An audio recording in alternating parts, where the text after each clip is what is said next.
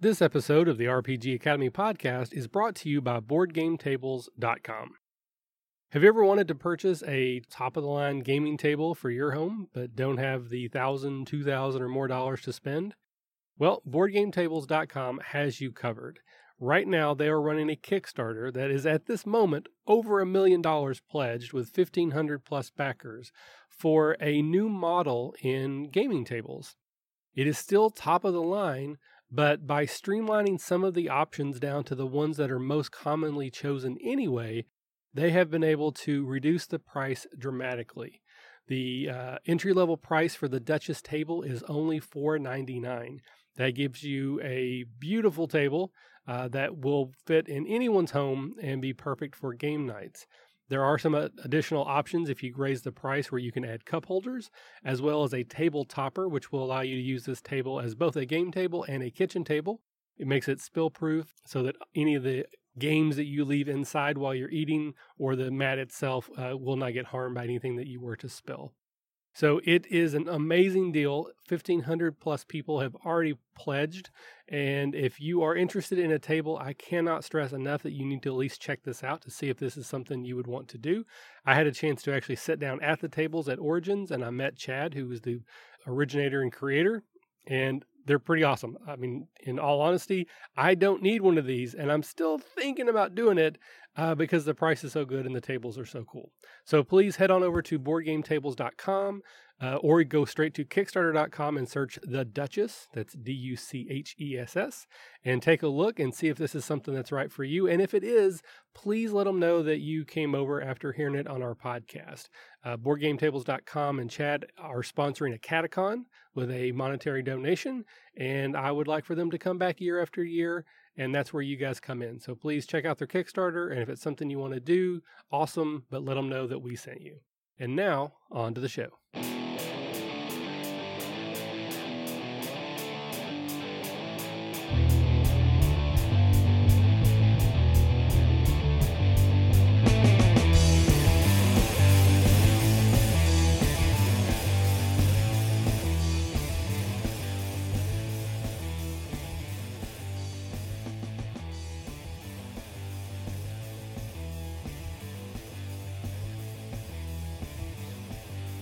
Hello and welcome to Table Topics, the general advice and discussion podcast from the RPG Academy.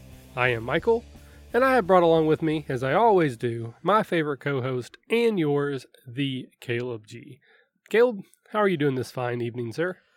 Not too bad. I got a couple days off work, trying to rest. Got a big to-do list, but I think I'm going to come at this with a +2 morale bonus because I'm enjoying my day off today. So I'm pretty happy. How about you, Michael? Not too bad, actually. I was at Origins, which we were going to talk about. But other than that, things are good. Catacon, still pressing along. We started working on virtual game stuff this week, getting those organized, so that's exciting. Definitely talked about a Catacon at Origins, so that was exciting. So yeah, so good stuff. But before we get too far into anything, we want to take a step back, as we always do, and say why we're here. With these table topic episodes, Caleb and I like to try to share some of the wisdom that he and I have gleaned from our many years of playing tabletop RPGs. But we understand that the opinions we share and the advice we give may not be applicable at every table every time. But there is one piece of advice that we do feel is pretty universal. And Caleb, what is that piece of advice? If you're having fun, you're doing it right. That is correct, sir. So no matter what game you play, what system or edition, or what rules you use, don't use, or misuse. If you're having fun, you're doing it right. And with that out of the way, let's just go ahead and jump right into tonight's topic, which is basically an Origins review recap with some other things kind of sprinkled in. So I will turn it over to you, sir. Alrighty, well, I unfortunately did not get down to Origins this year. I really wanted to since it's so close. In the past, I have done the whole just a one day or a family day just to come down and hang out and experience everything. But it did not happen this year due to work scheduling. So I have to live vicariously through you, Michael, and the other members of the RPG Academy network, because quite a few of us did show up. Now, you were lucky enough to attend the entire event this year, correct? No, I actually didn't get to go Wednesday. Unfortunately, work and vacation don't always match up very well. So I drove in Thursday after work. So I missed like a day, I guess, because it kicks off Wednesday night. That's still pretty good, though. You still had Thursday through Sunday. Yep. So that's a great weekend of gaming down in Columbus, Ohio, which is a city I love to visit and hang out in. And hey, maybe I'll just pick up and move. I don't know. Hey, at least you be there for next year. It might take me an entire year to figure out how to move, so maybe I won't. But you were there, so that's all that matters. Yes. So why don't you tell us basically what you did? I know Origins has a whole lot to offer, so what did you get yourself into? So not surprising, I focused the majority of my time on role-playing games. What? As you do. So off the bat, I want to thank Origins and Gamma, which is the organization that puts on Origins. They did once again give me a press badge. I'm not sure that I've earned it any of the times they have, but they continue to do so, so I will continue to take it. So I didn't have to pay for my badge. And I kind of did for Origins what I have threatened to do for Gen Con. And what I'm trying to do for Gen Con this year is that I tried to go in with a very light schedule and just kind of be open to being able to do things. And it made for a very enjoyable experience. This was one of my best con experiences from the standpoint of I got to do a lot of really cool things, but I never felt pressured. I had plenty of free time. I got to eat some really good food. So A1 plus experience for me. The only event I actually bought a ticket for and showed up to was Thursday night. I got to play in a D&D Dread game. And, you know, longtime listeners know I have ran that myself a couple times. Mine's a little bit different because I'm a little bit different. But I wanted to try out someone else's version to kind of see what I could learn and what I could take from the experience. And it was a really good game. It was put on by a company or a group called Windmill Games. I don't know if they produce content or if they just run events kind of like U2 Can Cthulhu does. But basically they had one room that was just them and they ran games in there all weekend. And it was a very, very good Dread experience. Wasn't a lot of crossover to what mine is because of some of the Michaelisms I've done. But it was still a lot of fun. I met several people there that I think might show up to a Catacon because it was a lot of fun all the way around. We all had a good time. And it was a great start to be able to kick it off with a great game the first thing. It's because we drove up there. I got there like at 7:30. That game was at 8. So pretty much I walked in and then went straight to it. That's cool. It's good to know that you weren't as chaotic and hectic as you have been in other conventions. I know anytime we've had a convention recap, a constant theme in your stories is, oh my goodness, I was so busy, I didn't get to relax. I was going from one event to the other, and it was just one thing added on top, and it just went bonkers at the end. So I'm glad you tried a different strategy, and I'm glad to hear that you were successful in your strategy. So why don't we actually just talk about that Dread game, since that was kind of your inaugural event. Was this a giant Jenga tower? Was it a regular Jenga tower? So that's the first thing I want to know for some odd reason. I don't know why. Well, funnily enough, it was a regular tower, but we had the option of a Transformers themed tower or the regular. And the GM set up that basically one of them is a little bit more slick. The Transformer one is it's not like a wood block. He said so the pieces can come out easier, but that also means they can fall easier. They don't have any grip to them. So we ended up going with the traditional, regular wood block version. Well, inquiring minds find that to be a very important detail, so thank you for sharing. Yes, thank you very much. So what was the game like? What was the setup? What did you guys do? Okay, so the first thing that we did is we used the scenario character sheet questionnaires, which the way that I have done my Dread games in the past, I have not used those. One, because in the games I run, you usually play yourself, so that you don't really need the questionnaires because you're playing you. And then I probably will start using them for the return of the Dread-Eye, because I really liked them. I actually thought they added a lot to the game when you weren't playing an existing character. So I like that. And it set up some interesting relationships. You know, all the questions referenced other people at least once. So we were building these connections. which is funny. There's actually one person I put was my best friend, and on his he put he hated me. So we kind of worked that out, that I was oblivious to the fact that he didn't think I was funny, which actually, true to life. I don't know that we were role playing very hard. But it was a very cool D&D-ish session. We played basically like equivalent of 20th level characters. We were basically the archetype. If one of us was the fighter, they were the fighter. If one of us was the wizard, they were the wizard. We were the most powerful heroes in the realm. And one of our friends, which was a character that wasn't played, mysteriously died with no evidence of foul play. And then there just all the sort of supernatural stuff started happening around us.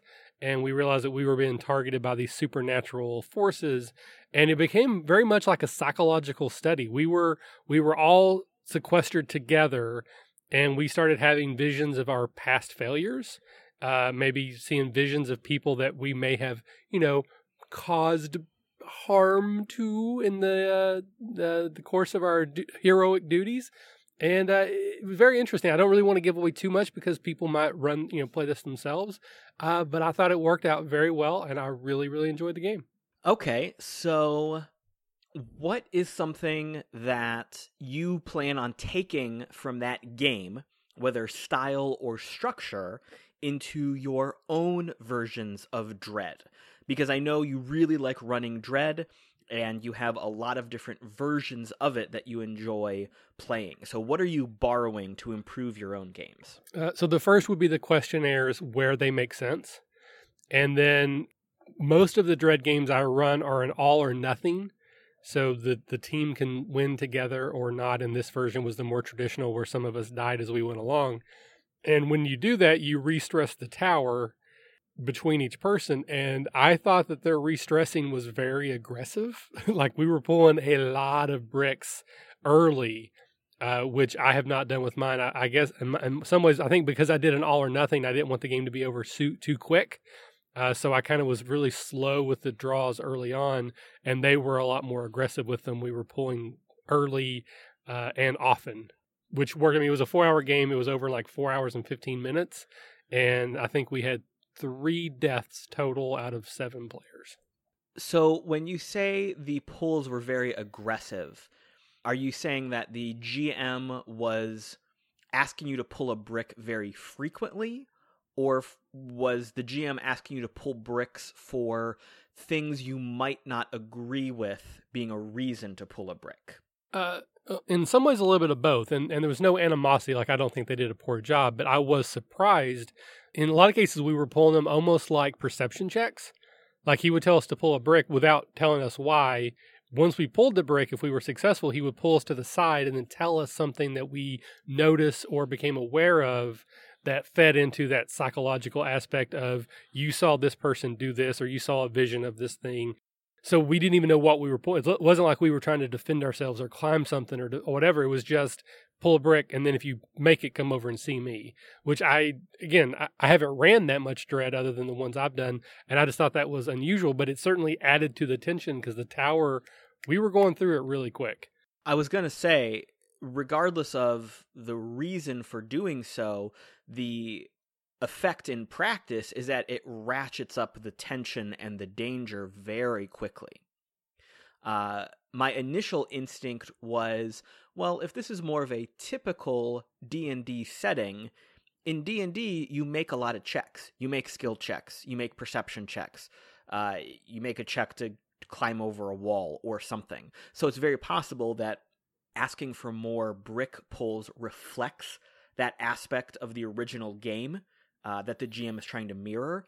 But the way you described it is much more about building the tension and the flavor of the story. It's bridging that gap between the tension we see physically in reality with the tower and the tension that you're pretending with your characters. So that's a pretty good strategy. I like that a lot. That's something I might try to incorporate myself.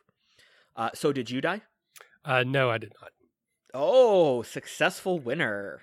I was making jokes every time someone died. I would be like, that guy owed me 100 gold, right? And then next time I said, that guy owed me 200 gold, right? Yeah, that guy owed me 300 gold. I basically played Thorn from our Shadow of the Demon Lord game. I was a halfling prick. There was some very good role play. I was very pleased with how it turned out.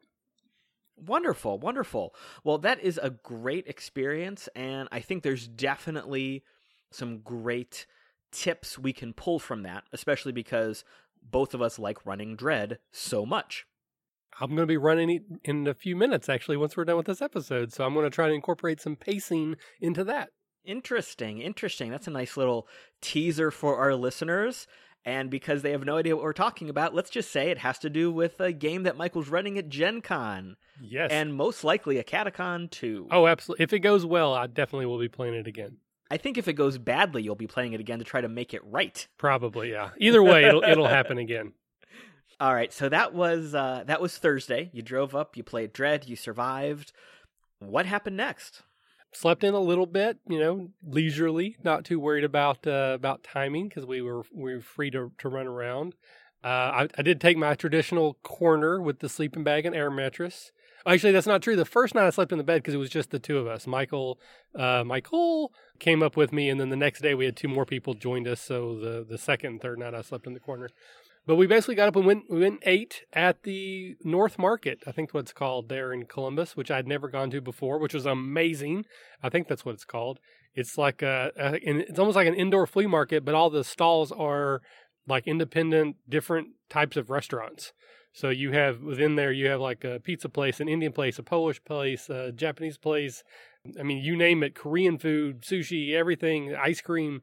So it's just like a little specialty restaurants just line this inside stall thing. And all the food was great. So that's also where Jenny's ice cream is. I think I was talking to you. I'd never had that. So I tried that while I was there.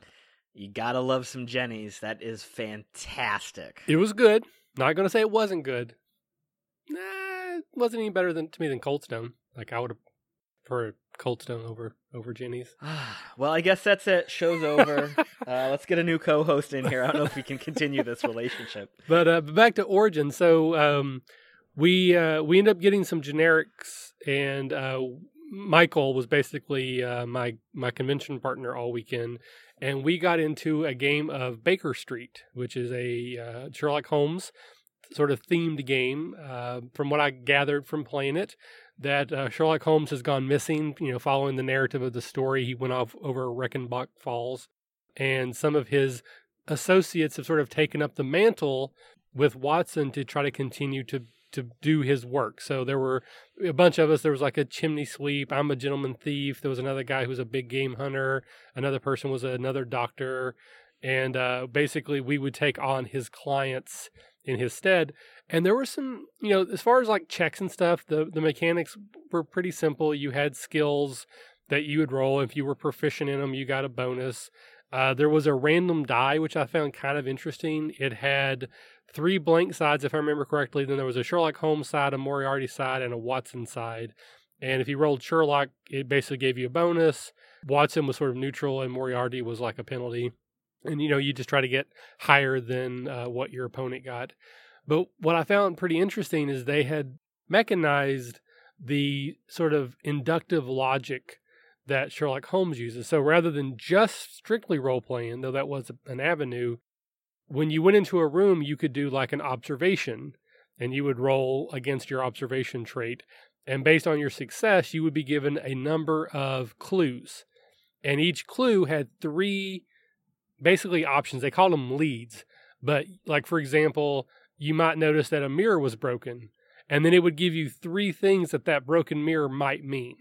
It might mean that it was in the struggle. It might mean it was broken after the fact, or it might mean something else. And then once you gathered all your clues, you would have they called it deductive reasoning. I actually think it's inductive reasoning, but I may be in a here, so we'll move on. But basically, you rolled to see if you could figure out which of those 3 leads was actually the right one. And you didn't always get it. Like, let's say you had 3 clues. Each clue had 3 leads, so you had 9 possible options. You may only get enough to get 3 of them. So do you take 1 clue and make sure you get it right and then guess on the other 2, or do you take your shot? Because basically you get a yes or no answer. So you could have 3 and you can say, it's like, I can eliminate this one, but it's one of the other 2 leads. And then that's where more like the role playing and the actual character or player knowledge comes in. Like, which one do you think makes the most sense? And so you try to figure out of the two that are left, which one do we think it is? Does that fit the other two? And at the end of the day, if you do it perfectly well, you will be able to figure out exactly what the clues are and how they relate to the mystery. And I thought that was kind of interesting. I would need to play it a few more times to determine if I really liked it. The two things that stood out to me is, one, I felt that role-playing should have counted more, because there was at least one case in particular where a character tried to do something that had they been allowed to do, and it wasn't like there was an in-game force, it was just the DM said, hold on, that would have given us one of them, because he should have saw something that the lead told him if he had done that action, if that makes sense.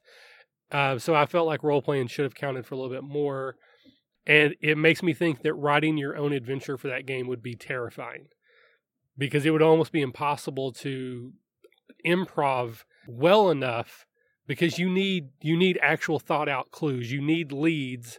You need clues, and you need 3 leads on there that are all somewhat plausible, close enough to be potentially right answers, so they're not just like 2 of them are just completely dumb and they're not related.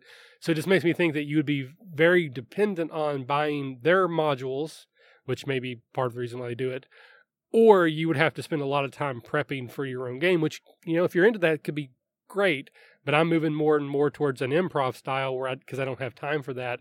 And so I was just afraid that I don't know that I would be able to run that game the way I normally would because of that, or it would lessen the experience if I tried. Well, that sounds pretty interesting. I've always been a big fan of Sherlock Holmes in any iteration or version, and being able to play the Baker Street Irregulars is a very interesting take on the genre.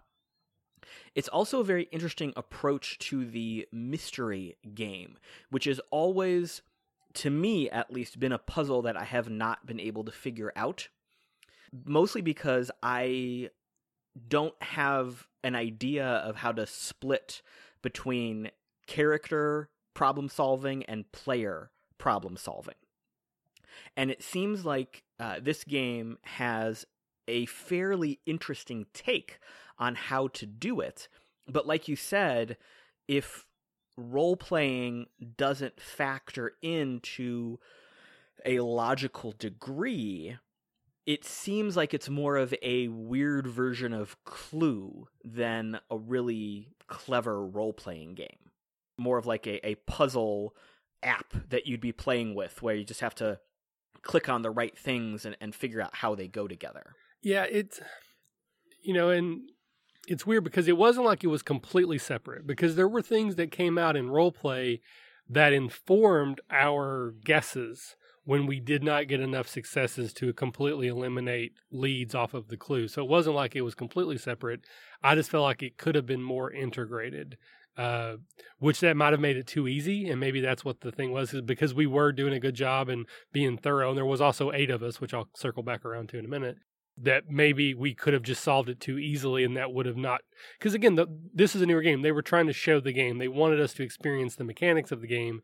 So in your home game, you absolutely could do that if you wanted to, and it may have been a decision on her part to say, I want you to know how the game works, so I'm going to say no now, but in my home game, of course, I would have let you. Well, it's still very intriguing, whichever way it actually was. And that's definitely a game I wish I would have been there to play. That really catches my interest. Well, there's a chance they're going to be at a Catacon. I did talk to them about it. Hey, I was going to say maybe they'd be willing to be guests on the show, but if they want to come down to a Catacon this November 11th through 13th in Dayton, Ohio, that would be awesome.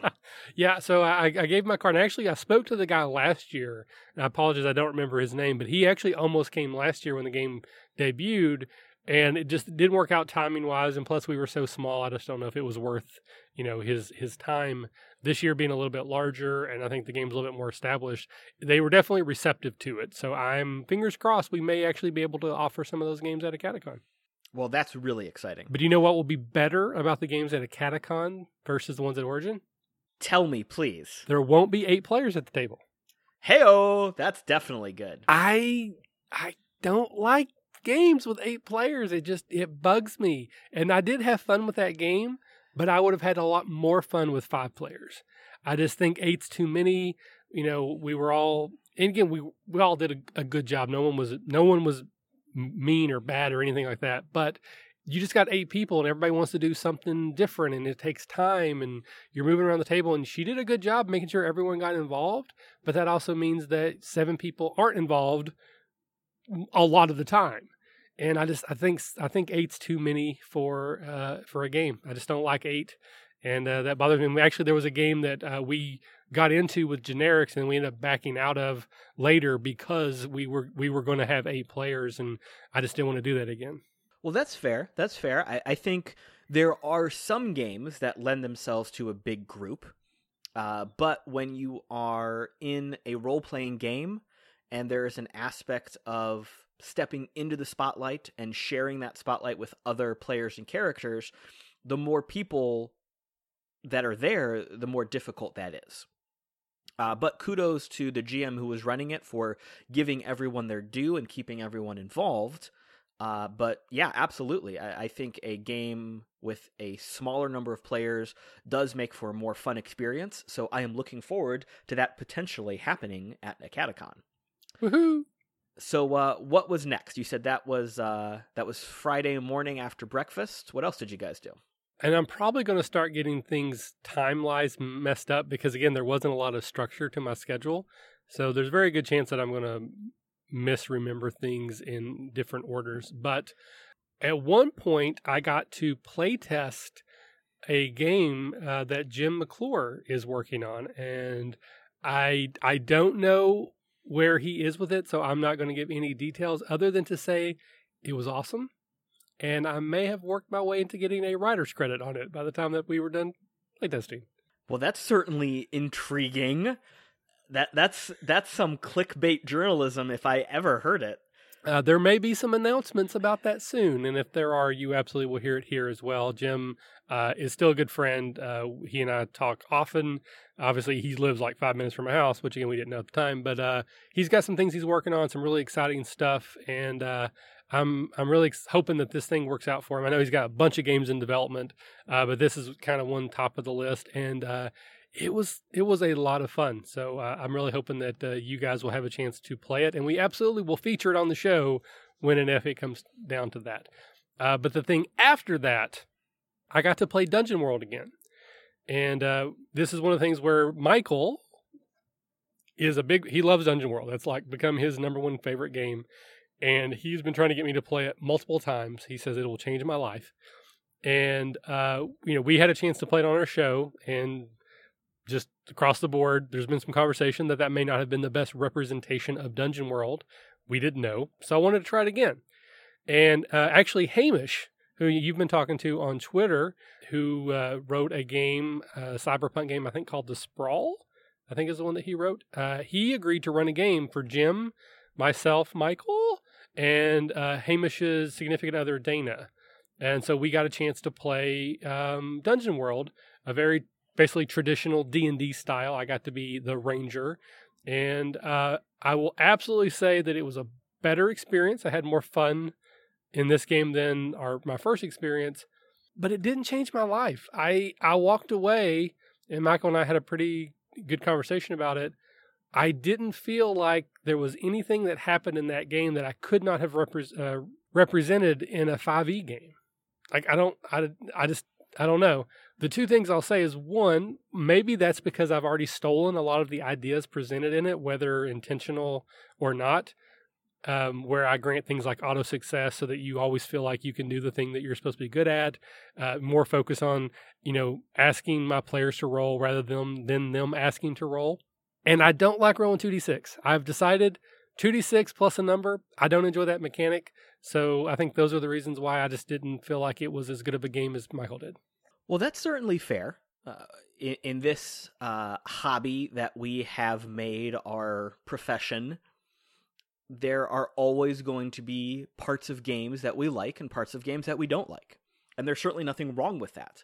So you having experienced this game at a couple different opportunities and coming to a conclusion that it's not one of your favorites, that's fine. But I would venture to say that you had a good time playing that game based on the people that were running it and the people that were playing with you. Oh, yeah, absolutely. Jim and I had a very interesting relationship between his foppish bard who could swing some pipe and smoke some pipe, and my loner, he played an instrument. Like what? And then my ranger who was like a sands-born snake hybrid mutant guy with reticulating eyelids and a pet snake who could bite you. Yeah, it was a pretty cool game. So what's something that you feel you've already kind of adapted from Dungeon World into your own play style? So the two, and I kind of went over them very quickly, was trying to let players have more auto successes. If a player wants to flip a table and they have a strength of 12 or more, a lot of times I'm not going to ask them to roll for that. They can just flip that table. If a rogue wants to pick a lock, they're probably just going to be able to pick the lock. You know, the wizard can do wizardly things. The bard can do bardly things. And that's definitely something that Dungeon World models so that you feel like you're a good representation of that class. So most of the time, if there's no urgency, you can just do the thing that you're supposed to be able to do. And then secondly to that would be Dungeon World is built on a conversation. Like basically you just tell me what you're doing and the DM decides if that requires a roll. And that is what I'm trying to model in my games. And I'm not going to say that I do it correctly all the time, but that's what I'm trying to get to, where I just want the players to tell me what they do. And then I'll say, okay, I need you to do a skill check or I need you to do an attack roll or whatever. So I don't know if it's from Dungeon World or if I've gotten it three degrees of separation from Dungeon World, not realizing that's where it was from. But those are two big key things that I've tried to work into all my games that I think Dungeon World maybe have, and it could be powered by the Apocalypse first. I know Dungeon World is a derivative of that, but maybe those are things I've taken from that unknowingly. So that sort of lessened the experience because it's not that much different than what I tried to emulate in my games anyway. Maybe coming from a strict D&D game that might have been like more revelatory. Yeah, that's that makes sense to me.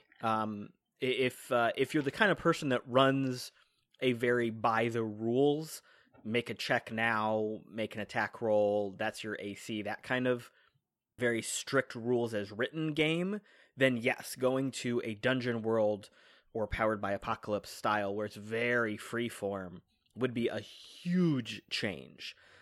But it's definitely, but yeah, you have been making those changes in your own games. I mean, we've been playing games together for the past few years, and I definitely recognize you shifting your style to incorporate this more fluidity and dynamic share of narrative with the players. So that makes sense that it isn't as big and impactful to you since you've been proactively making those changes anyway.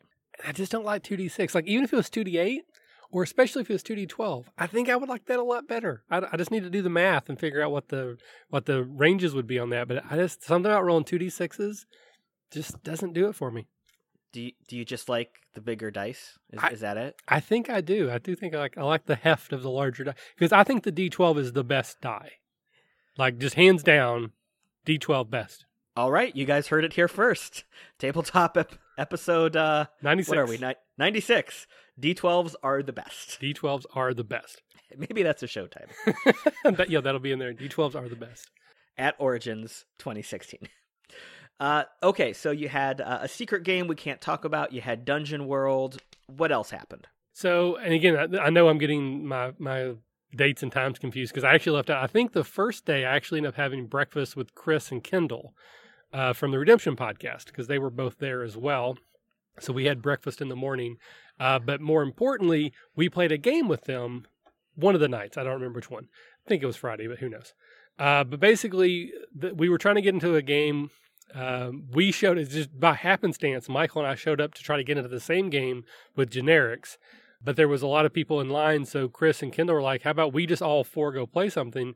So Kendall ended up running a game of Wushu, 2nd edition for me, which has been on top of my list for a while of a game I wanted to, or not Wushu, Feng Shui, because it's basically the same game. Whoa. They are very different games. Not a whole lot. You basically, the more you coolly describe what you're doing, the more likely you're going to succeed. Isn't that true in any role-playing game, though, for the most part? Maybe. So I'm sorry. So we played Feng Shui 2, and that's probably the best game as far as like just laughing and having fun. I mean, I was almost hoarse because of how much I was laughing. It was just a great game. It was just so much fun, and I gotta give Michael credit. I don't think you've had the privilege of playing with Michael. He's a fun guy to role play with. He really gets into it. He can do voices and just over the top crazy stuff. And I was playing a 13-year-old white kid in Hong Kong named Casper. At least that's what people called him because I was the only white kid. And my catchphrase was, "I'm on my period," because my sister always said that to get out of trouble. And I didn't know what it meant. I just know that every time she said it, she didn't get in trouble. So every time someone would come at me, I would just say I'm on my period. I thought it was hilarious, but it actually, and it won't be interesting or funny to anyone else, but I had maybe one of the greatest lines of my gaming career. Because for most of the game I played him as like pre-adolescent. I was like, "Hey sir, yes, can I please?" Doing my little young man voice, which you can do much better than Jamaican. Let's just say that right now. Yeah, the bar's pretty low on that. But there was like a very beautiful, voluptuous lady at one point, and so basically I changed my, Greg Brady voice all of a sudden. How you doing? So I had like a deep, growly voice by the end, and there were these like animatronic, intelligent apes that were fighting us. And at one point, one of them said like some sort of pun, and I replied with, "Get your puns off me, you damn dirty ape!" And that was just like, drop the mic, walk out. It's over. If this was a real radio show and I had a soundboard, I would have hit the crickets. You had to be there. You had to be there. Jack Brondo. So it sounds like this was a more goofy, silly style of feng shui. Oh my god, yeah, it was just like insane, which is why I probably equated it to wushu. I mean, there was like rocket launchers, and we were causing people to shoot each other. And at one point, we tried to hit an old lady, and we rolled poorly, so she actually had a Buns of Steel DVD that sort of explained why when we hit her, she didn't have damage. And at one point, one of our characters threw his entire box set of TV infomercials and then shot it. And then, actually, I think at one point he threw his gun and then shot that gun, causing that gun to shoot several other people. Well, there you go. I don't have another response to that. I don't. I'm sorry. I don't think there is any other response to that. Yeah, so that was, honestly, I would say that was probably the highlight of Origins for me was getting to, one, I wanted to meet Chris and Kendall, so that was awesome. And then just getting to play a game I wanted to play, and then it being a very fun game that I was just laughing continuously through. There is nothing better than that. So that would be the highlight of my trip. Feng Shui is a great game to play, especially for those big, over-the-top, dramatic, silly things. And of course, when you get a bunch of people together that are very comfortable at role-playing and very comfortable at playing off of each other, it just gets better and bigger and crazier. Interestingly, the last time I played Feng Shui was at a Catacon last year, and it was a really serious game. It was still a little bit silly. It was basically one of the very hard-boiled Hong Kong Phooey movies. And so it had those moments of humor that happen, but they were far outweighed by the serious nature of some of the events. So it's great to see that one single mechanical system can so easily swing to both extremes and handle them without any trouble whatsoever. I've been a fan of Feng Shui ever since I heard it being run over on One Shot, because that was the first time I experienced it. And I think that kind of set the bar for me. That's what I expect out of any Feng Shui experience. So what else did Origins have in store for you, Michael? I got to meet up with one of our listeners, Brad. He actually, the last time we did one of our hangouts, he was the guy who was able to jump on and hang out with us for a little bit. Thrift Gamer on Twitter.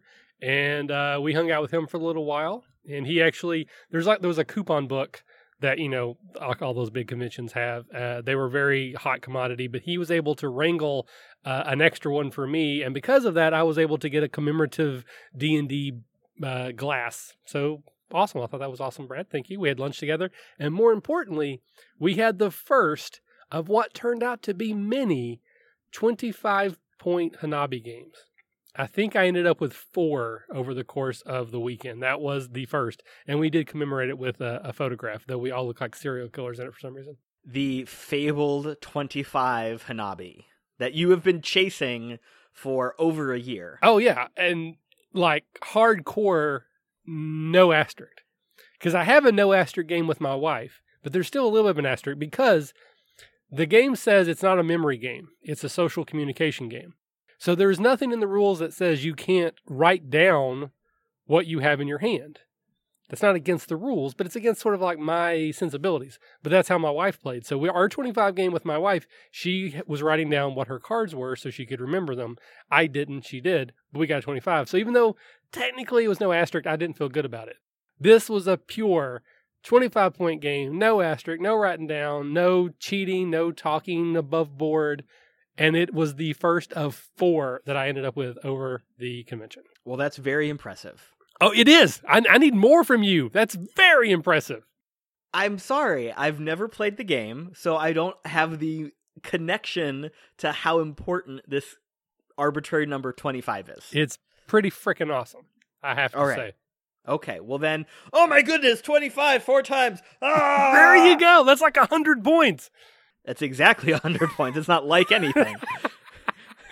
So now I'm getting all my dates and times confused. We ended up going. I got to hang out with Rob Schwab for a while. Stand-up fella, great guy.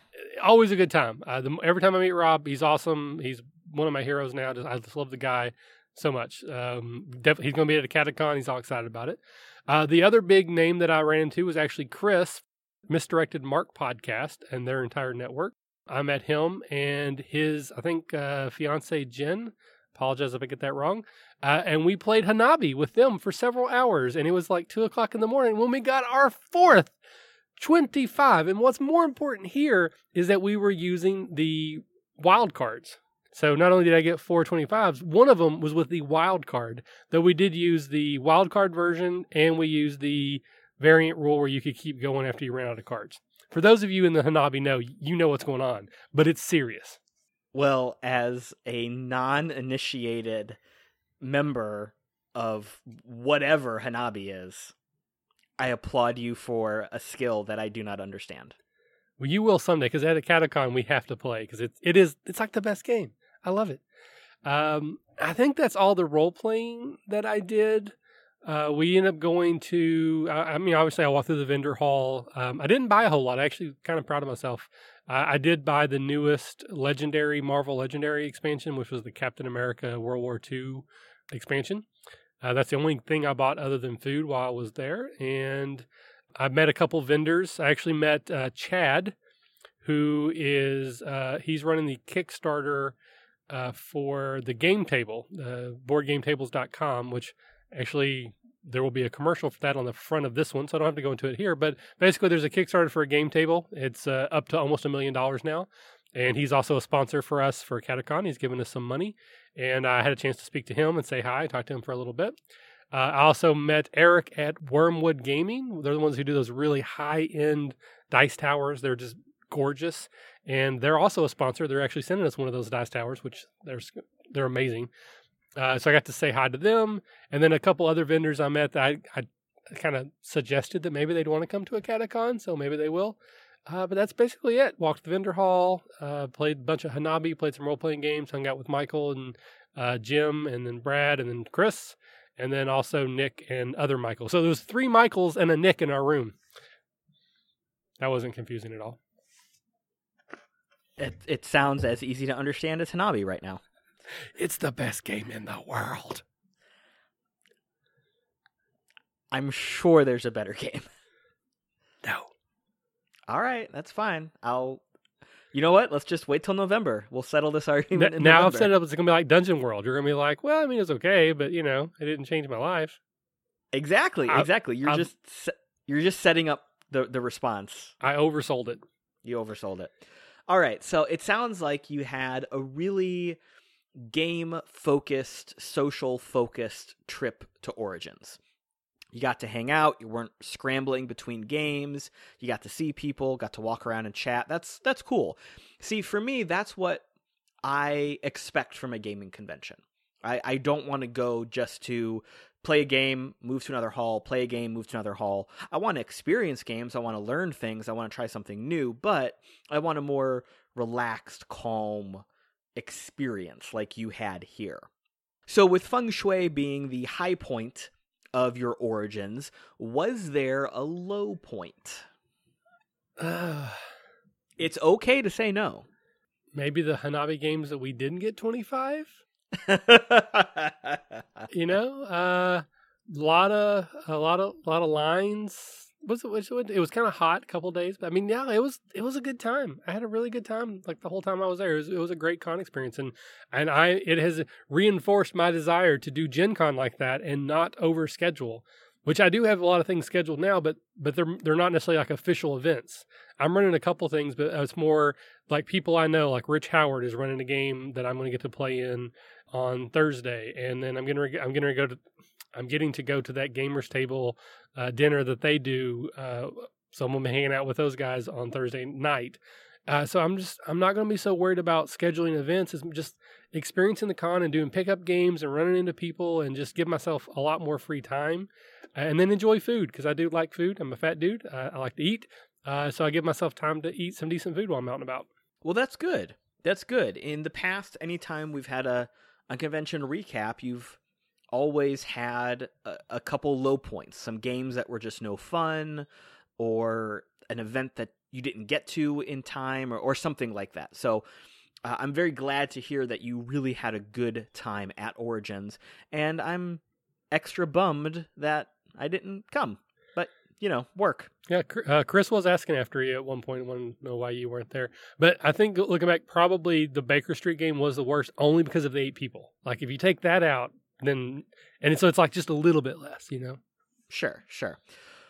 Cool. Well, I think that's pretty much a wrap on the Origins recap. We've covered everything. I think it's safe to say you had a great time, and there you go. That was Michael's Origins 2016 trip. We'll probably have another one coming up from your Gen Con adventures, so we'll see what happens then.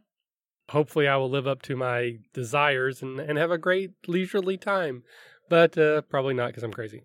I hope that you do, but part of me hopes that you try to play Hanabi and you never get that 25. Oh no, after getting 4 25 scores in a weekend, I think I'm pretty much at like master level at this point. I don't know. I've known you for a few years, and I think you're still going to be chasing some part of this game. There is still the true perfect game where you don't have to use any variant rules, which means you get a 25 before the cards run out. Or the way the rule actually works is that once the last card is drawn, everyone else gets one last turn. So if there's 4 players and player 1 draws the last card, players 2, 3, and 4 all get to go once. So that would be the absolute perfection. All right, so yeah, go for it. But I don't know. I kind of hope you don't get it. Yeah, that's because you're an a-hole. Yes, that's very true. All right, so let's transition into the end of the show. We have some reviews to read. We actually have quite a few reviews to read because we did not do this last time, so they've built up. The reason why we do these reviews and read them is because they're important to us. They help other people find our show, and when they go to look for shows and they see a show has X number of reviews, it probably means they're going to give that one more of a listen or maybe a couple episodes before they decide. So having a lot of reviews absolutely helps us. And obviously, it makes us feel good, too. When people write good things about us, it helps us feel like we're doing a good job. And we can, feel good about ourselves for a couple minutes before we go back to going, why do we do this again? What are we doing? But we also have the Gen Con contest. It's not really a contest. It's a Gen Con review drive. And basically what we said back at the beginning of the year is that for every 10 new 5-star reviews on iTunes, we would give away $30 at Gen Con as well as an Acadicon badge. And I am happy to report that as of today, we have 21 new 5-star reviews. So thank you guys all very much for that. But let's keep them coming. We're only 9 away from an additional $30 giveaway as well as another Acadicon badge. We set the deadline as July 15th.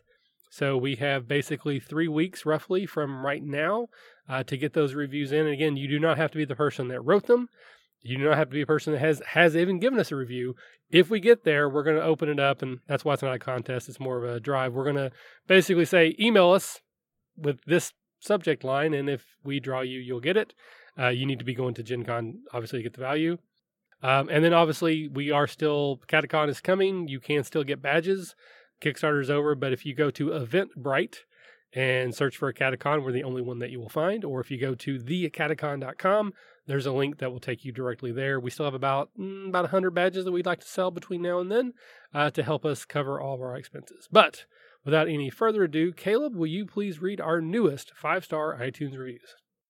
Absolutely. I love reading these. So we've got 7 new 5-star reviews here to knock out. I will go backwards in time and read them in chronological order. Starting back at the beginning of May, from user Swordnut in the UK. Hello, cousin across the pond. It is titled Brilliant RPG Chat and a Fresh and Exciting AP Project. Now, because of this, and because I've read this, I know what it is, I'm not going to try to read this in an accent, because I was going to, and then I read it, and I said, hey, this is cool, because it's about something I'm doing. So I like this a lot, so I'm not going to screw around with it. The new show in the feed, Wrought Iron, has only been going a few weeks, and it's already great. The setting is fresh, being an archipelago with many aquatic hijinks. I love the gimmick at the start of the episodes where the players are talking about the adventure and arguing over getting the details wrong. Keep it up, chaps. Your friendly neighborhood Swordnut. Thank you, Swordnut. That makes me feel happy. Next review here is from ATX Music Man here in the US of A, titled Must Listen for Newbie Tabletop Players. Listening to the RPG Academy is one of the reasons I decided to play D&D. Woohoo! Short, sweet, and to the point. Thanks, ATX Music Man. Maybe you should tell us more about what you're playing, because I want to know more. Next one, I don't know who this jerk is. Laughin' J0K3R sounds like a total a-hole. Yeah, probably. Probably some jerk in Ohio. I don't know. It's titled 5-star variety of topics with great views. From actual plays to table topics to interviews with famous people I'll never meet, there's something for everyone here. With the new sponsorships and Patreon donations spending on great sound equipment, you can tell this podcasting is doing it right. Great job. I'm looking forward to what the future holds. And disclaimer here, we do know who that person is. We're not just ripping on a random stranger. But he is a jerk. Next review here is from Gixer135. It is titled Most Entertaining Actual Play Episodes Anywhere! ! High praise. Not wrong, but high praise. I'll take the praise. I don't know if I agree, but I'll thank you very much for the praise. And here's what Gixer135 says. Love this podcast. These guys have the right attitude, and I love listening to them. Well, thank you so much. The next one here is from Helix2301. It's titled Great Show. Great to see a good quality RPG podcast. I subscribed. Well, thank you very much for your subscription and your comment. Next to last here, we have a review from The Mallow Man, titled Best RPG Show Out There. The Mallow Man? The Mallow Man. The Mallow Man? Do you know The Mallow Man? Do you know The Mallow Man? Yes, I know The Mallow Man. He lives on Muffin Lane. I should have said Mallow Lane. I don't know what I was doing. I ruined the bit. Anyway. Right. It wasn't a very good bit anyways. It was a horrible bit, but I should have been committed to it. You got to be committed to the bit no matter how good or bad it is. We'll get there one of these days. One of these days. One of these days. Anyway, The Mallow Man titled this review Best RPG Show Out There. I listen to a lot of gaming podcasts. Most are not good. This one is great. Love the hosts. They're witty and intelligent about their subject matter. Always a treat to listen to this one. Well, thank you very much. And our last newest 5-star review is from user Blake Ryan74 from Australia. That's cool. Wait, do I have to do it? I'm not going to do that. Am I contractually obligated to say, throw another shrimp on the barbie? And all complaints go to Michael, care of the RPG Academy. I was going to say I wasn't going to try to do an impression, so I wasn't going to insult our listeners who are giving us these wonderful reviews that we so much need, but then you went and stepped up, so thank you. I love the Outback Steakhouse. I think that might be the least Australian thing on the planet. Foster's. The beer. What? How's it? I don't think either of us are going to get a joke about beer, because neither of us drink beer. Yeah, no. Anyway, so this review from Australia says, enthusiastic cast and enjoyable content. That was the title. The actual review says, these folks enjoy the stories they present via their games, and you will enjoy listening to the rich tapestry of tales they present. Each episode has good audio quality and provides a great perspective on each game's setting and style. Enjoyable even for non-gamers. Do yourself a treat and subscribe. Well, thank you very much for everyone who wrote in. We really love getting these reviews. We love reading them, and keep them coming. Keep them coming. We want to get some more in here for our drawing that's coming up here soon, and yeah, it's always good to have them. Absolutely. All right. Well, Caleb, thank you very much for reading all of those. And I think that'll do it. So for Caleb, this has been Michael, and we will see you next time.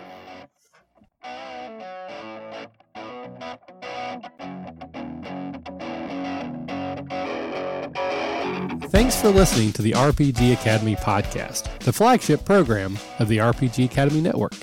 If you enjoy what we do here, then please check out therpgacademy.com and visit our site partners for additional entertainment and gaming advice. We do this out of love for the hobby and for you, our fans. The podcast and site content will always be free for you to enjoy and utilize. But we do have expenses related to the show. If you'd like to help out in any way, please visit patreon.com/therpgacademy and check out the rewards we are providing for your monthly pledges. We use all funds that come in to improve the show and give you better content and quality. And if you don't have the coin to spend, don't worry. You can still help us out in many ways. You can subscribe to our show on iTunes and/or Stitcher Radio. You can leave us a 5-star review. Also, if you clear your cookies and you visit Amazon or the Drive-Thru RPG site through our portal, we get a small percentage of what you pay, and it doesn't cost you anything extra. Just like any RPG, our site works best with open lines of communication. We love talking with our listeners about everything. Please contact us with any questions, concerns, and comments that you have. We also love to hear feedback and experiences from your own games. You can email us via podcast@therpgacademy.com and reach us on social media, such as Facebook and Google+, at The RPG Academy. But Twitter is usually the fastest way to reach us. You can find my favorite co-host, The Caleb G, at The Caleb G. And you can find my favorite co-host, Michael, at The RPG Academy. Thanks for listening, and as always, if you're having fun, you're doing it right.